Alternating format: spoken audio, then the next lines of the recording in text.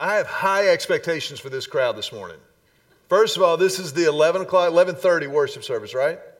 11, what time is it? 11. It's almost 11:30, but this is the 11 o'clock worship service. So on a regular Sunday, you've been up for hours, caffeinating, exercising, praying, I know.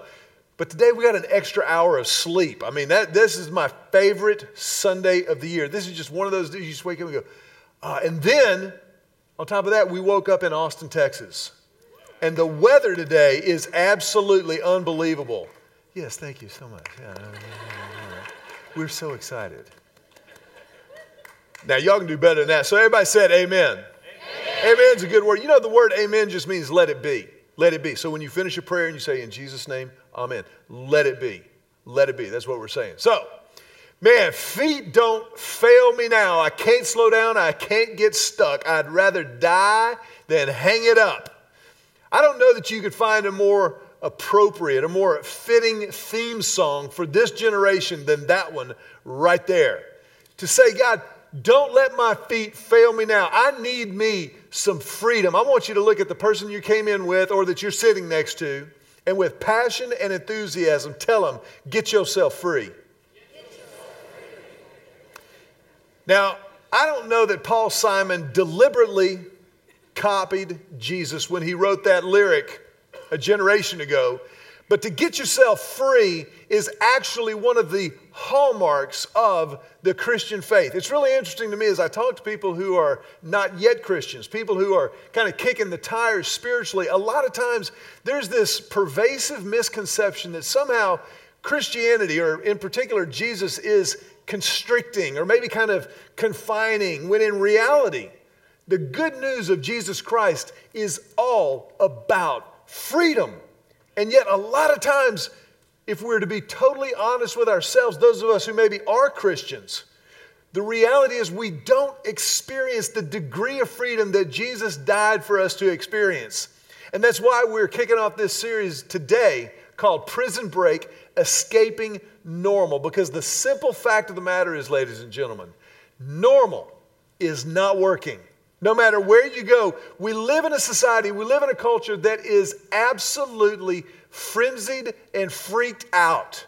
And yet for all of our frenzy, for all of our hustle, all of our bustle, the reality is that we are not experiencing the freedom that God created us to live in and day out, of His power, of His grace, of His truth, and ultimately of His peace. A lot of times we're like that little video bumper where we feel like we can hear dogs in the distance. And we feel like we got to run a little bit harder, move a little bit faster, only to escape normal. Well, this morning, as we dive into this series, I'm excited about what God is going to do not only today, but over the next few weeks as we talk about genuine freedom across the board and throughout our lives. But no matter what subjects we touch over the next few weeks, the reality is every single issue of freedom in our lives comes back to the reality of spirituality. The fact of the matter is every desire for freedom that you have, that I have in this world, is ultimately a spiritual issue. The fact is Jesus Christ died on the cross, rose again, and lived for 40 more days here on earth and returned to heaven so that you and I could experience complete freedom. Not only freedom eternally, but freedom in the right here and the right now. And that's what we're about. If you have your Bibles with you, I want you to look in Galatians chapter 5. You may have a smartphone that's got a Bible on it. You can look that up in Galatians chapter 5. Paul, inspired by the Spirit of God, is writing to this fledgling congregation there in the city of Galatia. And he's explaining to them, as he did throughout other letters of his in the New Testament, the realities of the gospel. His basic message is, yes, Jesus Christ lived, died on a Roman cross, and rose again, was alive for 40 days, appeared to over 500 eyewitnesses, and then returned to heaven. But now, so what? Now, what does this mean to those of us who remain? What does this mean in terms of how we live our lives? And in Galatians chapter 5, Paul says this. This is reading from the New American Standard Bible. The Bible says, "It was for freedom that Christ set us free. Therefore, keep standing firm and do not be subject again to a yoke of slavery. It was for freedom that Christ set us free. He died on the cross. He rose again so that we could live in this incredible, indescribable, but absolutely experienceable freedom, the liberty of God. It's that picture of what God intended when He created Adam and Eve. When you go all the way back to the Garden of Eden, pre-Genesis 3, you have this sense of complete harmony, this sense of complete peace, this sense of complete wholeness between Adam and Eve, humanly speaking, but also between Adam and Eve and God.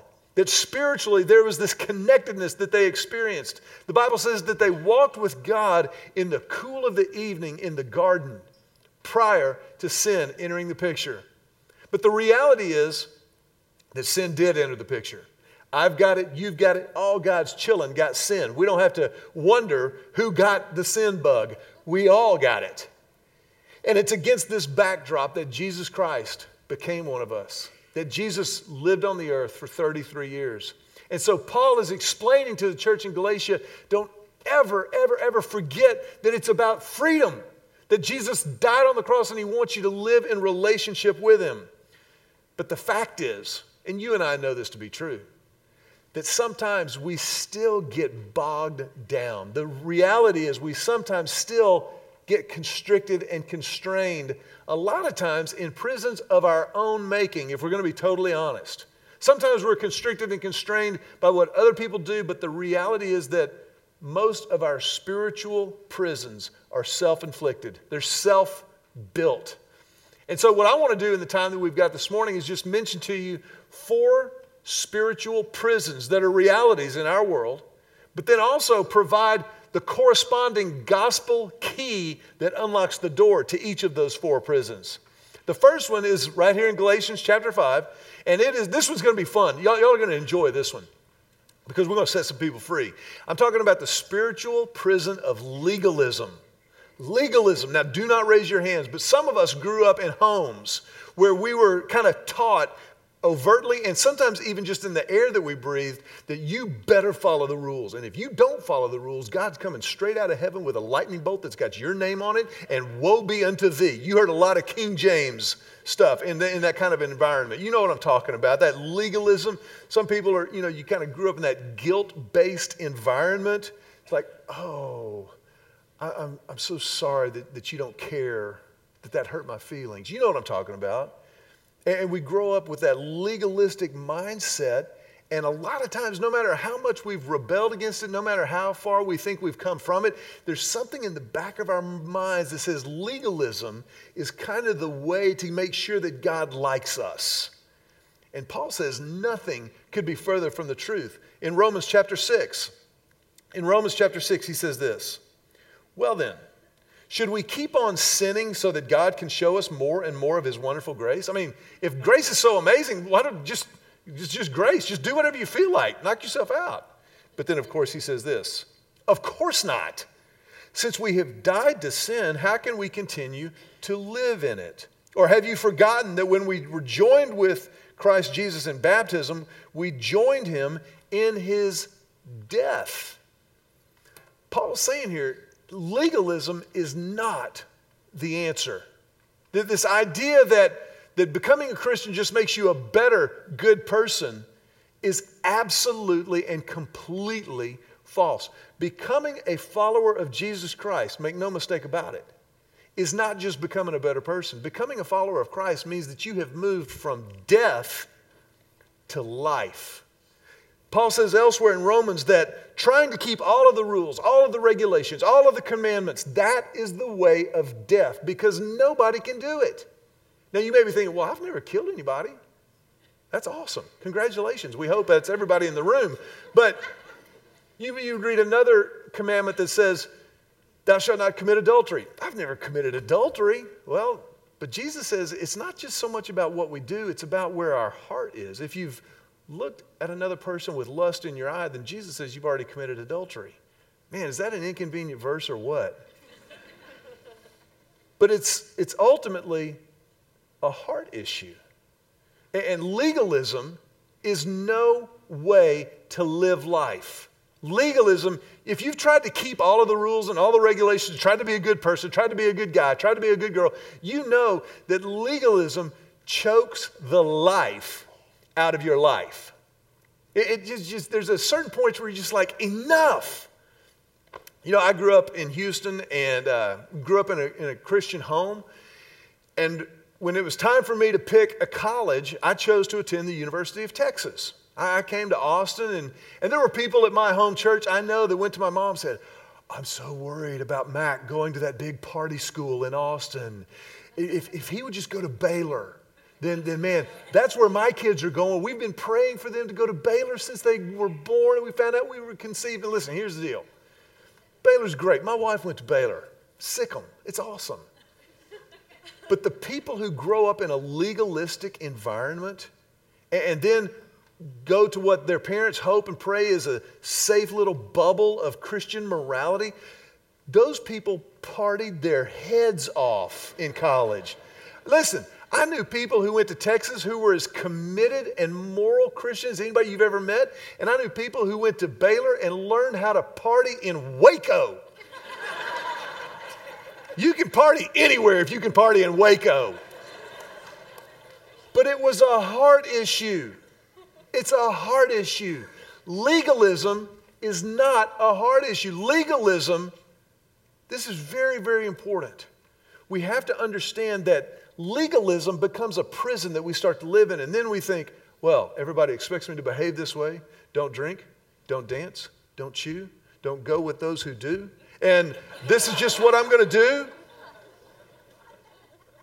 That's not what God created us for. That's not what God desires out of our lives. Now, we're not saying that our behavior doesn't matter, that our choices are irrelevant. Just knock yourself out, whatever you feel like, man, go. Because the gospel comes along and offers as an antidote to legalism, the key to unlock the prison of legalism is the key of grace. It's grace. You see, legalism says our works deserve salvation. Grace says salvation deserves our good works. Salvation precedes the good works under the law of grace. Under the law, the legalist says, well, if I'm a good guy, then God will let me into heaven. And that's true. If you're as good as God. That's the definition of good. Being a good guy, being a good girl has never gotten anybody into heaven. Only God's amazing grace. And I think it's important for us to just acknowledge the reality that the longer we're around the Christian faith, the longer we maybe follow Christ personally, the tougher it becomes to remember just how desperately I needed that grace. How desperately I need that grace today, because without that grace, I am dead in sin, spiritually speaking. But with grace, I've been brought to life in Christ. And because of God's grace, now I want to live my life in a way that honors Him, in a way that He is glorified through, and that my life works best in. When I really understand grace and how genuinely amazing it is, then my behavior does change. But I don't change my behavior so that God will like me. God loves me unconditionally and offered His Son, Jesus Christ, to die on the cross and rise again. And because of that, I will live my life for Him. Grace unlocks the prison of legalism. Now, the second prison that I want to mention to you, some of you are going to get a little upset. I'm just going to tell you, and I'll tell you why. The second prison is sin. Sin. Now, I know some of you are thinking, here it comes. I knew it. The music was cool, and here's just the bait and switch. And here comes the hellfire and damnation, brimstone. I can tell he's not wearing a tie, but he's really enjoying this.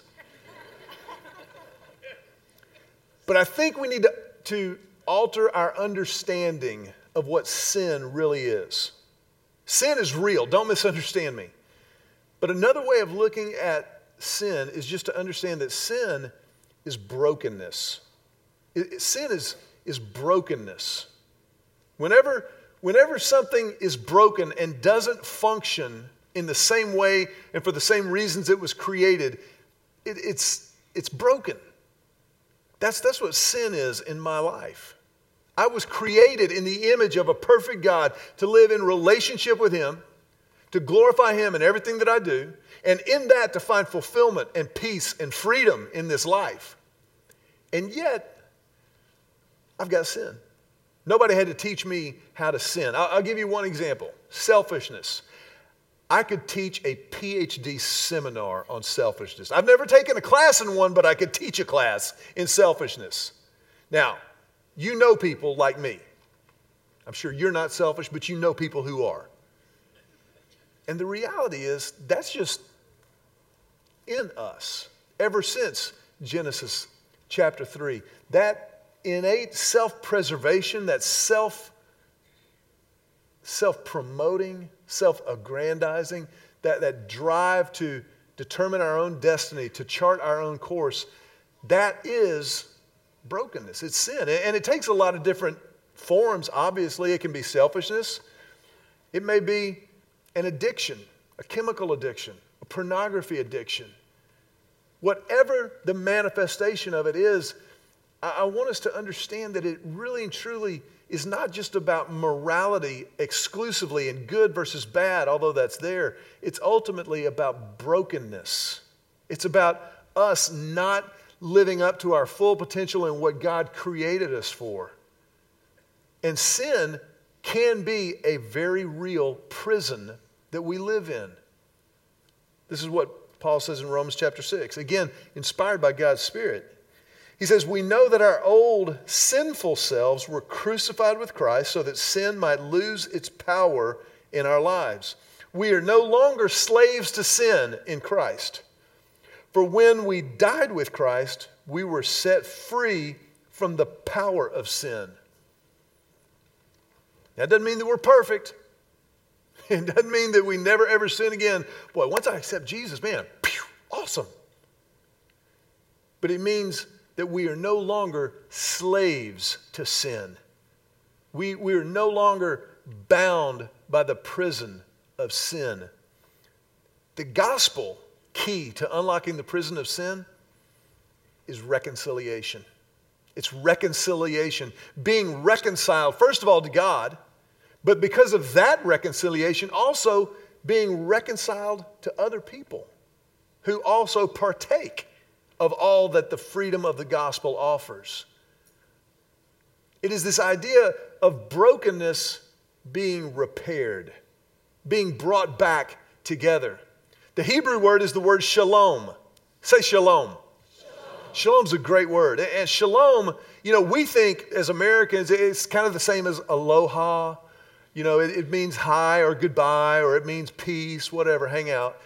And that is a gross misunderstanding of the depth of the word shalom. Shalom in the Hebrew word, in the Hebrew mindset and heart set, shalom is this idea of completion, of wholeness. And that's what the gospel offers. The gospel offers that completion and the wholeness that our sin broke, that our sin fragments. And so the gospel comes along and offers this reconciliation, moving from death to life with Christ. The prison of sin is unlocked with the key of reconciliation. Now for number 3, this third prison, we have to kind of put on our little academic hats for just a second, okay? A third spiritual prison that is so pervasive, most of us don't even realize it's out there, is the prison of relativism. Relativism. And let me just give you a working definition of what relativism actually is, and look at how many times you notice it over the next week or month or so. Relativism is just this. It is truth or morality that exists only in relation to culture and context. It's truth or morality that exists only in relation to culture and context. In other words, there's no absolute truth. What you believe is true, that's true. What I believe is true, that's true. And it's just all relative. Here's the problem with relativism. Again, this is just kind of simple logic, but it's philosophical and it matters. Relativism would say that there is no absolute truth. Okay? The problem is that's a statement of absolute truth. So relativism implodes on itself. It can't even stand up to its own weight. Relativism would say, for you, 2 plus 2 equals 4. For me, 2 plus 2, I like 5. That's my truth. That's my truth. My truth. It's my truth. Here's the deal. Relativism sounds like a great idea. It does. It sounds very open-minded and it sounds great until you have children or you have to pay bills. When you have children or have to pay bills, at that point, everybody becomes an absolutist. You can't tell American Express, you know what? I know you sent me a bill for $247 this month, but my truth is $48. That's my truth. Now, let me give you another example. Let's say that I woke up this morning and I thought, you know what? I'm going to put on a gray cardigan. And just in my own heart of hearts, when I wear a gray cardigan, I am the bomb. I mean, I've got it going on in a gray cardigan. I mean, really and truly, I'm the man. And you walk into church here today and you go, I cannot believe he's wearing a gray cardigan. That is the greatest tool of Satan. I could never hear from somebody who wears a gray cardigan. Now, the truth is probably somewhere between what you believe and somewhere what I believe. The truth is, I'm not the bomb or the man because I'm wearing a gray cardigan. That's not real. Neither is it true that a gray cardigan is a tool of Satan and you could never learn from somebody who's wearing a gray cardigan. The truth is somewhere in between. Now, the fact that you missed it and I missed it doesn't mean that the truth doesn't exist. The truth is out there. The truth is in here. And God, as God, is the ultimate decider of truth. We do the best that we can to navigate and handle His truth, to discern and understand what the Bible says, but ultimately, God's truth is truth. Jesus says in John 14:6, talking about Himself, He says, He is the way, the truth, and the life. He is the truth. He is the ultimate expression of reality. And so relativism doesn't stand up. Relativism becomes a prison that we're confined in because things keep changing all the time. What was good last year may not be good this year. What was legal last year may not be legal this year or in that state or whatever. And so we don't know what's really true or real. And the gospel comes along and offers a key to unlock the prison of relativism. And the key is truth. Truth unlocks the prison of relativism. And ultimately, Jesus is that key. If you ever want to know what's real, if you ever wonder about what's true, what is absolutely true and was true yesterday, will be true today, and will also be true tomorrow, just look at Jesus. He's the truth. He's the truth. And the truth unlocks the prison of relativism. There's one more prison that I want to mention because it's a spiritual prison. And it's one that we could do an entire series on. But just here, let me mention the prison of resentment,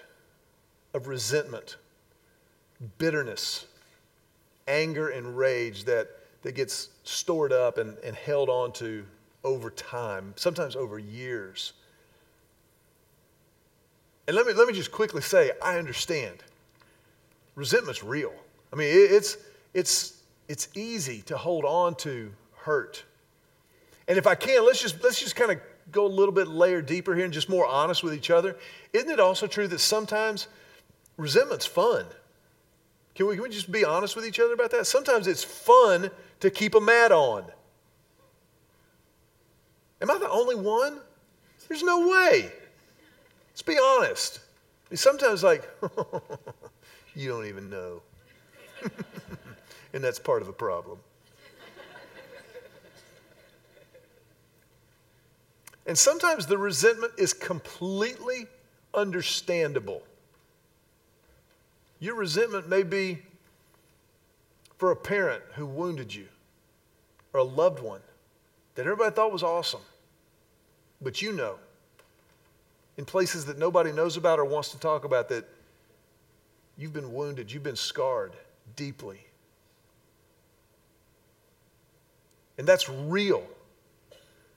But the resentment, the anger that we hang on to never costs the other person as much as it costs us.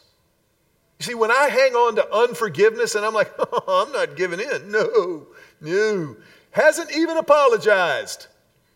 Has not even said he was sorry.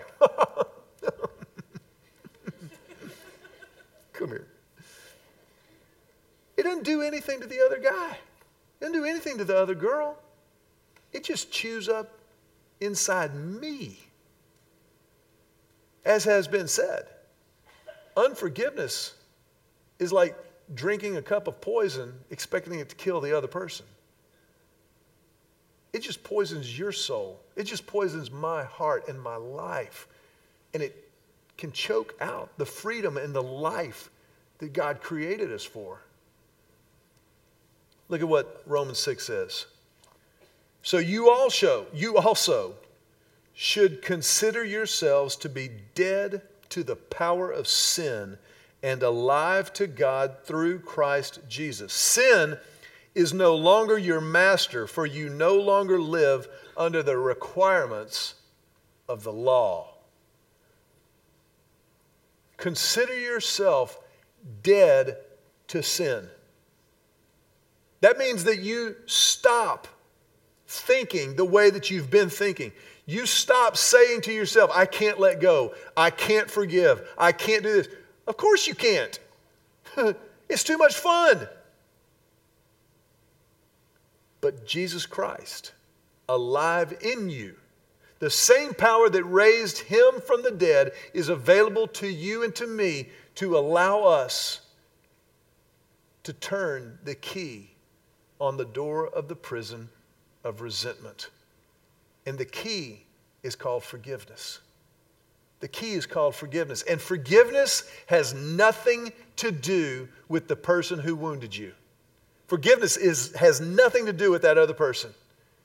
Forgiveness is a me issue. Forgiveness is choosing to not be wounded anymore. Forgiveness is deciding, maybe again today, maybe again before lunch, I'm not going to hold on to that resentment. I can forgive because of Christ who forgave me. I can choose to not be bitter, to not be resentful, because Jesus Christ chose to go to the cross, to die in my place, and to rise again. Through his power, I can forgive. This is what the gospel does. The gospel changes everything. Now, I don't know where you are today. I don't know what prisons you have known in the past or what prison you might be in right now. But I do know that the gospel of Jesus Christ throws open every door. And it is for freedom that Christ has set us free. If you're here today and you've never stepped into that freedom, I mean personally and definitively, then I want to invite you to do that right now. I want to invite you to just pray a prayer of commitment. I want to ask everybody, if you will, bow your heads. And in this sacred moment, I want to invite you to please just choose to respond. If you've never done it, choose to respond to God's amazing grace. To accept the free gift, because you can't earn it, no matter how legalistic. But his grace is sufficient, no matter how broken, how sinful. His grace His truth, His forgiveness is complete. If that's you today and you've never received that gift personally and definitively, then I want to invite you to do it just right now, right where you're sitting. Just pray a prayer of receiving. Just say, silently talk to God and just say, Jesus, I accept. I need your grace, your forgiveness, and I need your grace and your power to extend forgiveness. And so I give you my life. Right here, right now, I commit myself to you. From this moment forward, I believe you died on the cross for me and that you rose again for me. I confess my sin to you, freely acknowledging it, to freely receive your grace and forgiveness. Jesus, I pray this prayer in your name. Amen. I want to ask everybody, if you will, just remain with your heads bowed for another moment. With our heads bowed and our eyes closed, this is sacred ground as God moves in people's lives. And if that was your prayer and you meant it for the first time in your life, then I want to invite you to make sure that you know this is real, to mark this moment. And so with our heads bowed and our eyes closed, I want to ask you if you would just raise your hand and raise your hand up high over your head for a moment. And as you do, I want to make sure that you understand this is real and it matters forever. And it's important too that you know this is a moment that matters to us as a church family. And we want to be a safe place, a family of faith for you.